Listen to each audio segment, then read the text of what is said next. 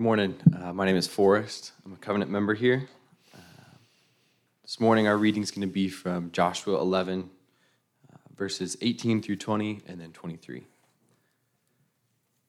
Joshua made war a long time with all those kings, the inhabitants of Gibeon.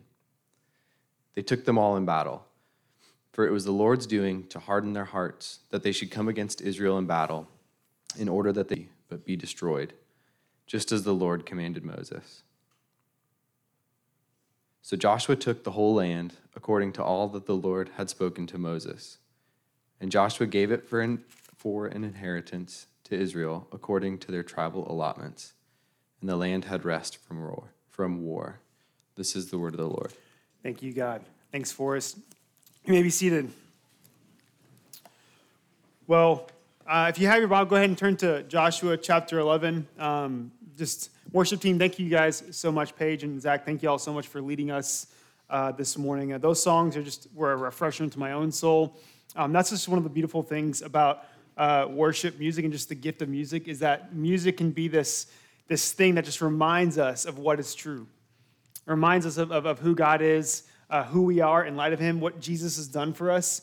And it's one of those things that I don't know how your week goes, but it just is always a time of refreshment for me and a good reminder of just who our God is and that he is worthy of worship and that ultimately worship of him is just the thing that we need. So Joshua 11, Joshua 11 is in this point of the book of Joshua where it's kind of concluding one part and opening and ushering in another. But before we jump into the text this morning, how many of you guys are fans of shortcuts? Yes. If you're running, you're like, yes, get me home quicker. Shortcuts, most of us are familiar with shortcuts. We've probably taken many of them in our life. I think about my school days. I was your B student. Sometimes I would get a C, sometimes I would get an A. But I would just kind of do what I had to do to get through it. And so I wasn't a great student. I did the shortcuts. I did the bare minimum. Maybe that's some of y'all's experience. I think some of y'all probably were much better students than I was. But shortcuts, typically, while they are helpful in the moment, don't really provide a long-term solution. Some of you guys might remember, so my very first car was a 1991 Jeep Cherokee. Anyone in here actually remember the Swan? There's a few people, yes, there's a few people in here who remember the Swan.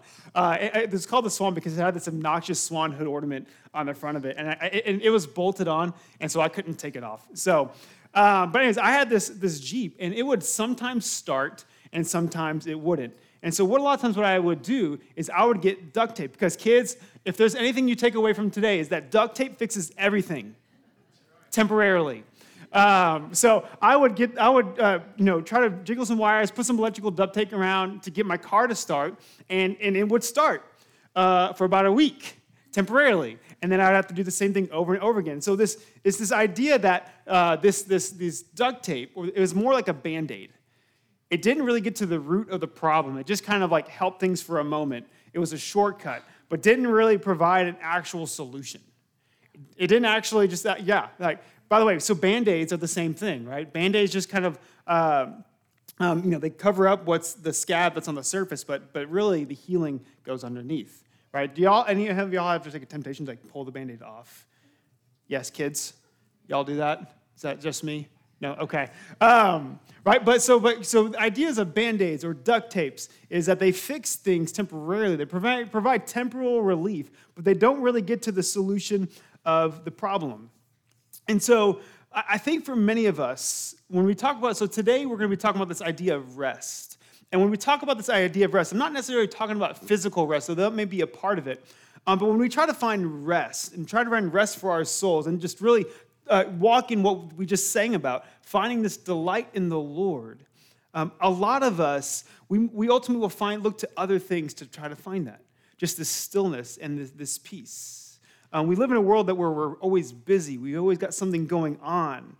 We're filled with probably so many fears and anxieties and struggles that it's so easy for us to find the duct tapes and the Band-Aids to try to find some relief. In reality, we're only going to find a temporary solution in those things. So many times we'll find ourselves going to the things of the world, sometimes sinful, sometimes neutral, like Hulu or Netflix or sports. We look to these things for some kind of relief and for ease. But the reality is they might provide a temporal happiness or a temporal kind of satisfaction, but they're ultimately going to leave us still feeling anxious or fearful. They might provide a temporary escape, but they're not going to actually get to the root of the problem. They're a Band-Aid. They're duct tape. And so as we think about rest, my challenging question for us today is that what if rest looked a lot less like indulging or controlling or trying to look to something of this world to find an escape, but more like surrendering? What if rest actually came through us letting go of some things and surrendering them to the Lord? And so what we're going to look in Joshua 11 is Joshua 11 is going to help us show this reality today. Joshua 11 is going to give us a picture and ultimately a foreshadowing of where rest really comes from. Joshua 11 is going to kind of frame it for us of that rest comes from when we surrender. Rest comes through surrender. And so as we pick up in chapter 11, so the last 2 weeks we've been in chapter 10, but up until this point, what we have seen is that the nation of Israel was beginning to inhabit and conquest the land, the southern part of the land that the Lord has given them. So all the nations and the cities that were there, you see these battles after battles take place, and Israel coming through, and ultimately God giving them and fighting for them to enter into this land. And so when we open up in chapter 11, we see a very similar vibe, because now they're in the northern part.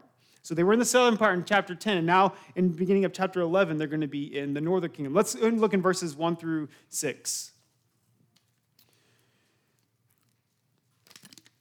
When Jabin, king of Hazor, heard of this, or heard of all what Israel was doing, all the destruction they brought to the southern part of that land, so when King Hazor heard of this, he sent to Jobab, king of Madon, and to the king of Shimron, and to the king of Asaph, and to the kings who were in the northern hill country, and in the Arabah south of Shinneroth, and in the lowland in Naphthoth Dor on the west, to the Canaanites in the east and the west, the Amorites, the Hittites, the Perizzites, and the Jebusites in the hill country, and the Hivites under Hermon in the land of Mizpah. And they came out with all their troops, a great horde in number, like the sand that is on the seashore, with very many horses and chariots. And all these kings joined their forces and came and encamped together at the waters of Merom to fight against Israel. Verse 6. And the Lord said to Joshua, do not be afraid of them, for tomorrow at this time I will give over all of them slain to Israel. You shall hamstring their horses and burn their chariots with fire. So we read these verses. Does this sound familiar from a few weeks ago? If you're here with us, what we see in the southern kingdom is something very similar to what we just read. This king hears about what God is doing through this nation of Israel. They're like, okay, we've got to do something about this. And so they find their ally nations, they find their ally cities, and they try to come together and we need to wage war against this nation. And so you see this pattern going on in this idea of that man trusting in themselves. And so here's the thing, what we need to know about the northern kingdom is that their military and their weaponry was incredibly, vastly superior than their southern kingdom. It says, when they says they have horses and chariots, the idea that it's getting at is that the technology that they had for their warfare was pretty significant for that time, for that era of time. And so what we're seeing is that this army that came together of this northern kingdom, there was a lot of them. It says this number of sand on the seashore, and that they were very, very, very strong. And I love it in verse 6. Verse 6, we see the Lord say something to Joshua that he has said really throughout the whole book. You can probably quote it yourself. What does he say to them, class? Do not be afraid. Do not be afraid, for tomorrow I'll give them into your hand. What I love about this is that I think it's worth to note every time is that why does God tell Joshua to not be afraid? Probably because he was afraid. And you think about it. How many times has he had to say that to him? So many times. And how many times has God been proven faithful? So many. And this isn't me saying this is a deficiency on Joshua, but this is just a reminder for Joshua that God was with him. Don't we need reminders? Yeah. We need, hey, God is with us. And so what I love about this is that as they're seeing this army, that's this vast army, that's so many people, that's so strong, has all this military power and might. What I love is that God, knowing that Joshua probably had some fear, knowing that Joshua might have been thinking, you know what, like the southern kingdom, it's a lot of land. We can just land there. We can just be there. It's fine. But he probably knew Joshua's fears. And so the Lord, in his kindness, comforts him and reminds him, don't be afraid. I've got this. Just like I did with the southern kingdom, I've got this. Because the picture that's being painted here, it's like Abilene Christian playing Alabama, right? I got to throw some shade towards Abilene Christian. They were our rivals in college. I didn't like them. My brother-in-law went there. Still don't like them. But that's the picture that's being painted here. But God gives this promise to Joshua that I'm going to fight for you. I'm going to be with you. I'm going to take over you. And what we see, even in verse 8, as the story continues, the progression of them entering into the northern country continues. It says that the Lord gave them into the hand of Israel. And what we see then in verses 6 through 19, it really is similar to what we read about last week, is that they are devoting to destruction these nations that inhabited this land, this military. And he even gives some specifics, says that the exact, when the Lord said, hey, you're going to tie up their horses and you're going to pretty much burn the chariots. That's what they do. They did. Joshua was being obedient. But what we see here is that in verses 6 through 19 is that ultimately the Lord was with him and that Joshua devoted everything to destruction. Now, we talked more at length about that last week, the idea of devoted to destruction. So I'd encourage you, if you weren't here with us last week, check that sermon out because we went into that phrase a little bit more at length. But what we need to know is that not necessarily every person died, but what did happen was that any influence that these northern kings had, was gone, obliterated. And it was ultimately done. It was gone because ultimately it was the Lord who did that for them. And then we get to verses 21 through 23, and you kind of see a separate battle going on. You see this battle, this concluding battle that Israel is in against these people called the Anakim. And what's significant about these people, so if you go back to Numbers, remember, Joshua stands on the shoulder of the Torah, the first 5 books of the Bible. And what's interesting about these people is that Moses sent out 12 spies, Joshua being one of them, back in the book of Numbers. And in that book, so they when they first entered the land, they were going to try to spy out the land, see what the land was like, and then bring a report back to the rest of the nation. One of the very first people they saw were these people called the Anakim, and they were considered giants. They were tall people. It was like a nation full of Dirk Nowinskis, okay? They were big, tall, giant people. And when they bring the report back, 10 of the 12 spies was like, we can't take these people. We can't take these people. They're too big for us. The land's not that great. Why? And that's even when the nation of Israel was like getting mad at God. Why'd you even take us out of Egypt? And that there was actually in that moment where God was like, no, y'all aren't going. This first generation, y'all aren't going in. And what's ironic is that this nation, the Anakim, that we see in verses 21 through 23, this was the nation that they were initially fearful of, that prevented the first generation from going in. But this was the final nation that they defeated that ultimately was bringing about the land rest. And you see the second generation of Israelites, of those who came out of Israel, be obedient and trust the Lord. And what we see that the result of them trusting the Lord was in verse 23. The land had rest. God fulfilled his promise. And that's really what a lot of the rest of the book of Joshua is about, is Israel coming into their inheritance, this land that God promised them. But we see the faithfulness of God and that the land had rest from war. After years of blood and destruction, after years of calamity and war, after years of soldiers probably not seeing their families, the land had rest from war. We see a promise being fulfilled. And so what we see in Joshua chapter 11 is you see a bit of a contrast between two groups of people. You see this coalition of kings and allies in these nations who thought about trying to band together and trust themselves for life and for peace and for sustaining. And then you saw the Israelites who trusted in the Lord. Not perfectly, by the way. Like, I don't want to paint this picture that Israel is perfect in this, as we've talked about in sermons before. I mean, there were times where even in this moment, they were disobedient, but ultimately we see that under Joshua's leadership, Joshua had a trust in the Lord, and God proved himself time and time again to be faithful. And what we see between these two groups is that one group looked to themselves and ended up being destroyed. The other group looked to the Lord and ended up finding rest. And you may have seen in verse 20, there's this verse that may kind of, as we read it, kind of hits us in a weird way. He says in verse 20 that, "For it was the Lord's doing to harden their hearts, that they should come against Israel in battle, in order that they should be devoted to destruction and should receive no mercy, but be destroyed just as the Lord commanded." That hits us a little weird, doesn't it? That kind of makes us wonder what's going on here. Did this group of people even have a choice in the matter of fighting against Israel or relenting and repenting? So as we talked about last week, again, we talked about this more last week, but these nations, the southern nations and the northern nations, were nations that were talked about in the Torah that were to be devoted to destruction because of their wickedness. Their practices were completely opposite from God's. They had so much immorality, child sacrifice. There were so many things about these nations and how they practiced their worship that was so contrary to the ways of God. So contrary to the ways of God. And so they were practicing these things for hundreds of years.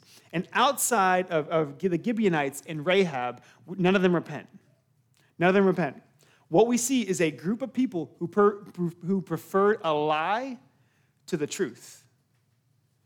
And so what we see this text is really getting at, and when God hardened their hearts, God was already giving them up to what they were already walking in.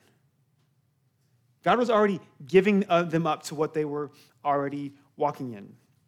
And we actually see a similar sentiment in the New Testament. In Romans, Paul says in chapter 1, he says that therefore God gave them up in the lusts of their hearts to impurity, to the dishonoring of their bodies among themselves, because they exchanged the truth about God for a lie, and worshiped and served the creature rather than Creator.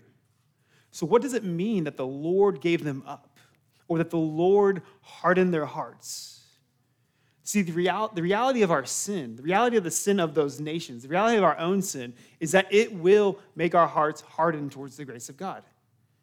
It will cause our hearts to be callous towards the grace of God. And so when we pursue our sin, when we try to find life in it, when we try to rest in it, when we try to find rest in our own ways and trusting in ourselves, ultimately, what that's going to do is that it's going to harden our hearts to the things of God.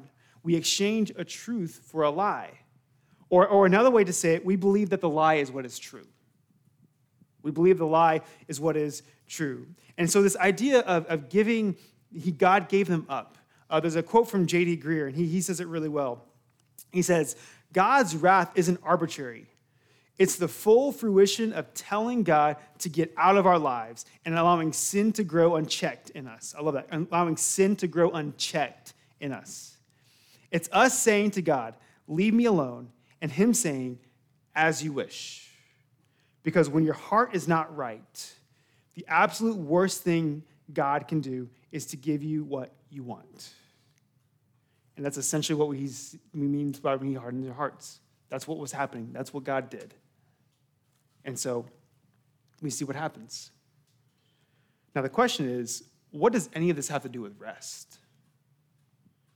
As we talk about this idea of rest, what is Joshua 11? How does this connect to this idea of rest?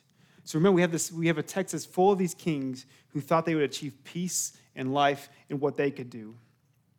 And instead, it led to their destruction. Their sin never brought about what they thought it was going to bring about. National vitality, life. But rather, their sin ultimately led to their destruction. And God gave them up to it. Okay, this is what you want? Here you go.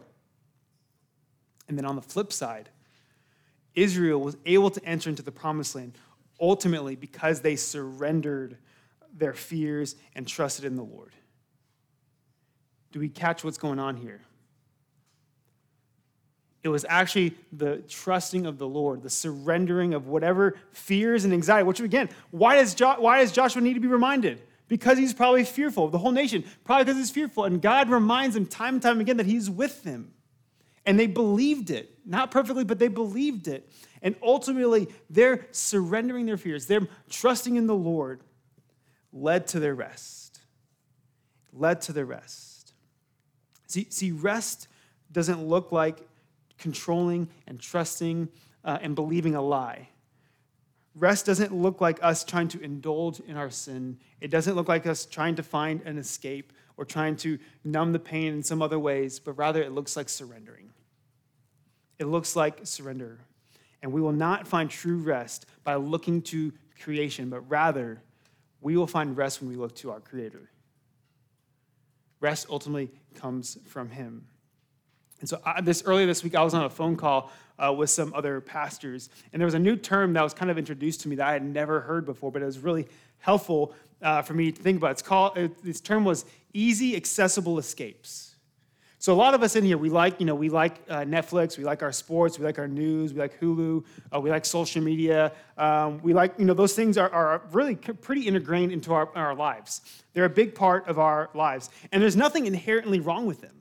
There's nothing wrong with watching a show or hanging out and seeing what's going on sports. College football is coming up. I love college football. Hockey season's coming up. I love these things. They're fun. But is it possible? Is there a difference? And I want us to think about this. Is there a difference between engaging with these things in a way that's just, hey, I'm hanging out with my friends, or I'm engaging in this thing because I'm trying to escape from something?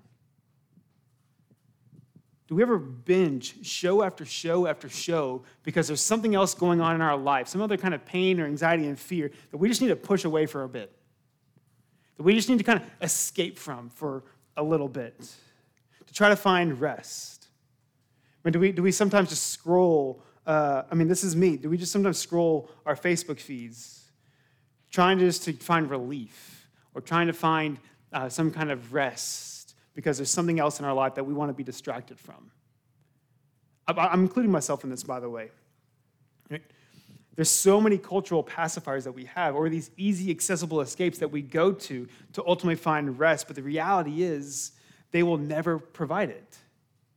They will never provide it. Except those things in and of themselves aren't bad, but if we're using them to find an escape, to find life, and to find peace, that's just like the kings of Joshua trying to come together and find life and peace and fighting against God.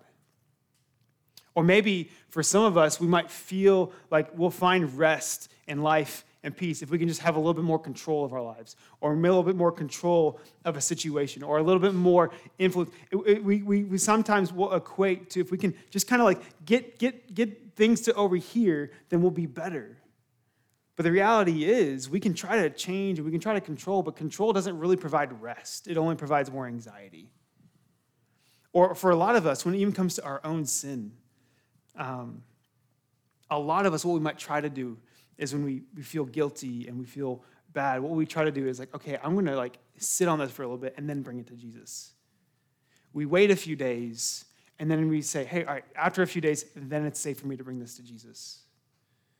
And all that is doing is training yourself to see that ultimately your sin, you have to have some kind of part in the forgiveness of your sin. You have to have some kind of penance. You have to have some kind of trust in yourself to ultimately bring about rest and peace from your sin. And so regardless of what it might be, we don't find rest when we look to creation. We don't find rest when we look to ourselves. But rather, rest ultimately comes from when we find and embrace our own neediness. Rest doesn't look like us leaning into our strengths or indulging or controlling or putting off, but rather rest looks like us embracing our neediness for Jesus. And how do we embrace our neediness for Jesus? Surrender. Surrender. Now I get it. Because if I'm you, I'm thinking the same thing. Okay, surrender sounds like a very churchy word. I hear this all the time, like let go and let God. What does that mean? Right? We hear that phrase, let go and let God. Okay, how? Right? So really quick, put your pens down. It sounds like a teacher. Put your pens down, I'm going to ask a series of questions, and I want you to engage with them honestly for yourself. Answer them honestly, because I want to help us get a picture of what surrender is, because it's this very important thing that oftentimes has been morphed into a cliche. And I don't want it to be a cliche for you. I want it to be something that's actually grabbable and real. And so I'm going to ask a series of questions, and I just want you to engage with them honestly. Think through, meditate. You got to close your eyes. I want us to help us see that ultimately we embrace our needs for Jesus by surrender. So what is it that we need to surrender? And so let's put some flesh to this. What do you feel anxious about right now? What do you feel fearful about right now? Why do you feel that? Why do you feel those things? What is something that you wish that you had a little bit more control over in your life?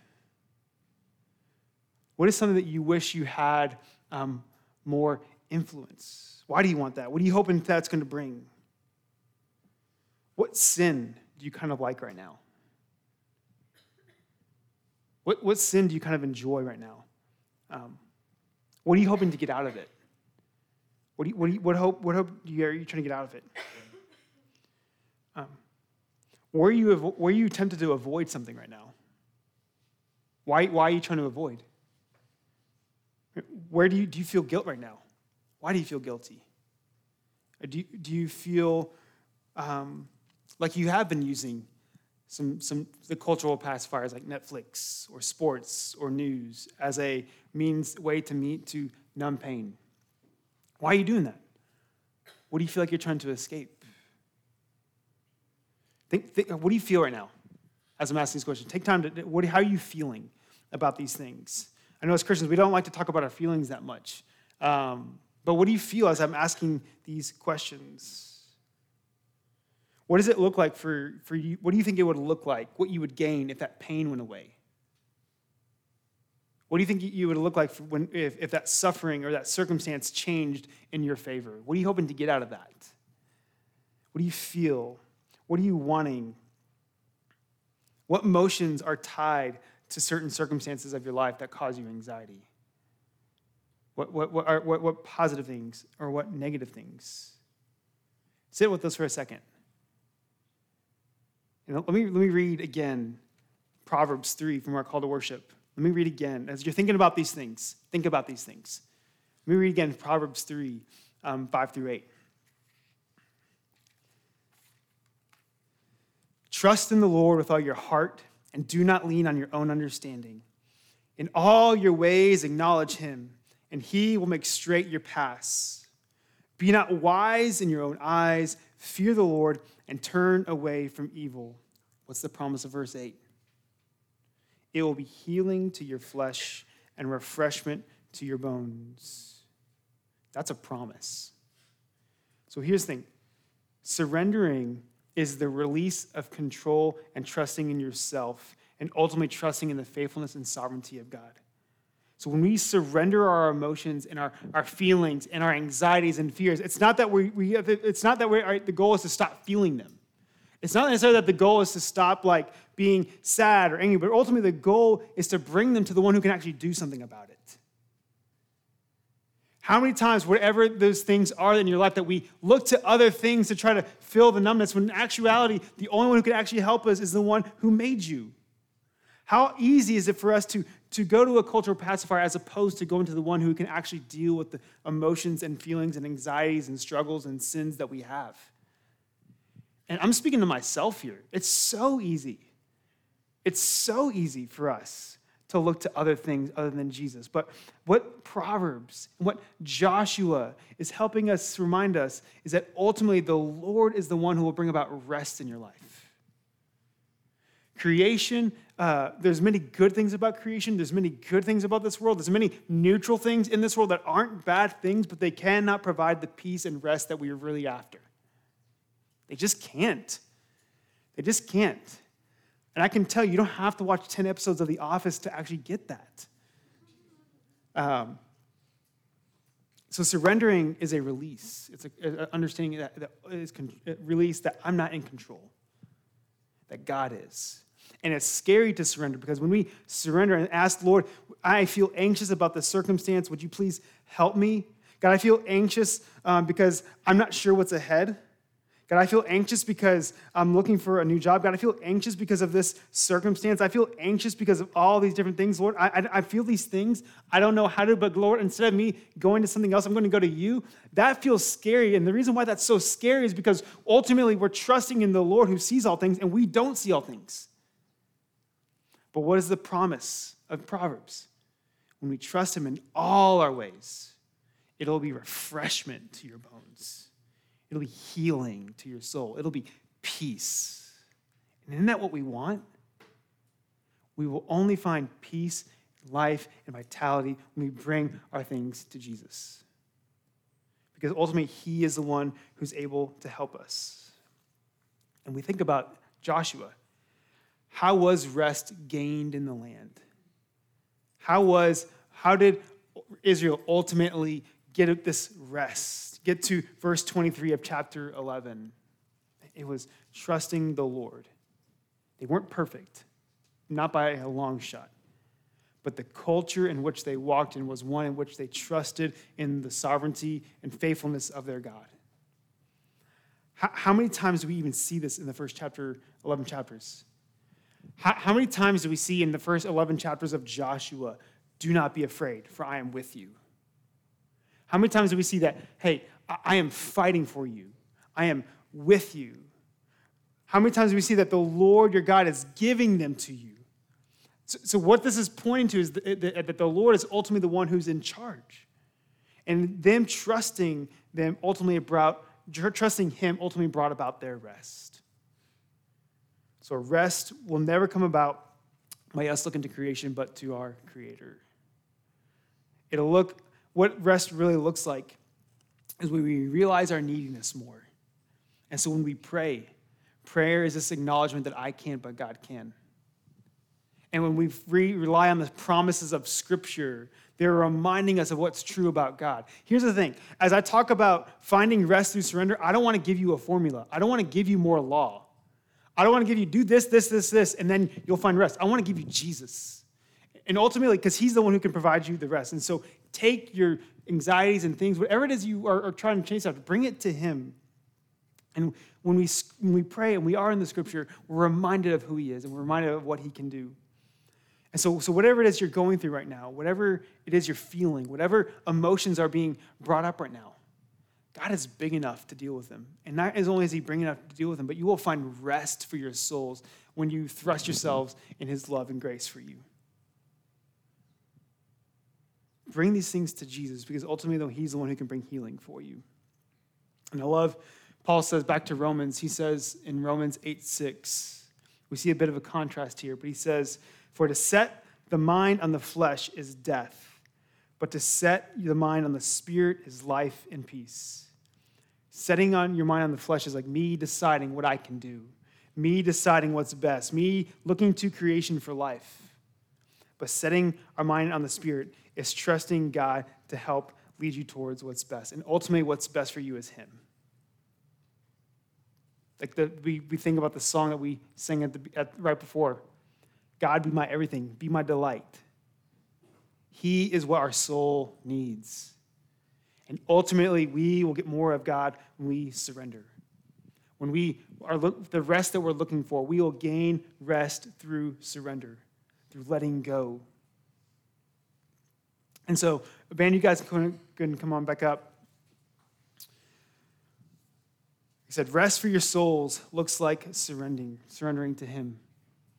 It's what Jesus says in Matthew 11, this verse that we talked about at length last semester, but let me read it to you again. Jesus says that, come to me, all who labor and are heavy laden, and I will give you rest. I will give you rest. That I is Jesus. Take my yoke upon you and learn from me, for I am gentle and lowly in heart, and you will find rest for your souls. For my yoke is easy and my burden is light. We can find rest in Jesus. We can find rest in the gospel, because ultimately our acceptance and our approval from God is ultimately based on Jesus. We didn't earn it. We couldn't gain it ourselves, but Jesus was the one who got it for us.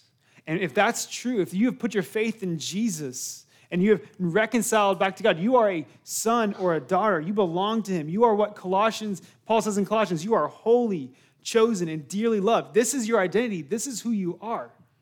And so that makes you free to bring whatever it is you need to bring to him, because ultimately those things will not change.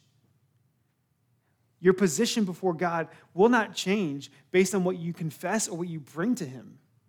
But rather, when you do bring these things to him, you will find peace and life. It doesn't mean that our circumstances will change. It doesn't mean that our circumstances will get better. Sometimes they don't. But even in the hard circumstances, he's with you. And if God is the one who can bring us peace in life, wouldn't we want him to be the one who's with us in the hard times? And so as we take communion this morning, let this serve as a reminder that you're free to surrender, you're free to confess, you're free to bring anything to him.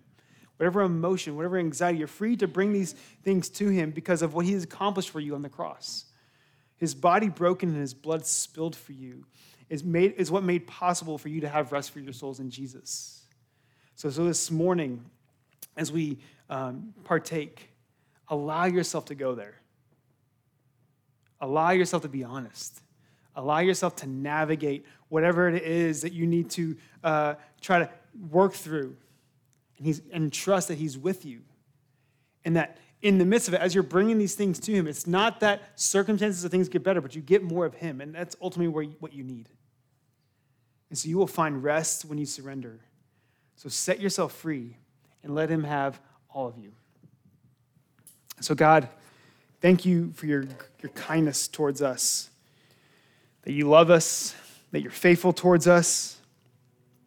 God, I pray that you would help each one of us this morning. Whatever it is we need to surrender and let go of, would you help us do that? I know it's a big ask for a lot of us, God. I know a lot of us in here feel very burdened and weighted down. We feel entangled by our sin. We feel like there's no hope. We feel like we've gone too far. But the good news of the life, death, and resurrection of Jesus is that we haven't, God. That there is no sin, there is nothing that we can confess that, one, you'll be surprised by, and two, that you can't forgive and you can't work with. And so, God, I pray that you would help us look to you for our rest and for our peace. Would you help us fight the temptation to look to cultural pacifiers to find life and to find rest for our souls? God, would you help us fight the urge to indulge in things that ultimately have no life in them? And so, God, would you help us? We need you to help us find our joy and rest in you, God, because on our own, we will set our mind on the flesh. So would you help us set our mind on the Spirit, who you've given us for those who put their faith in Christ. So, God, we love you. We praise your Son's name. Amen.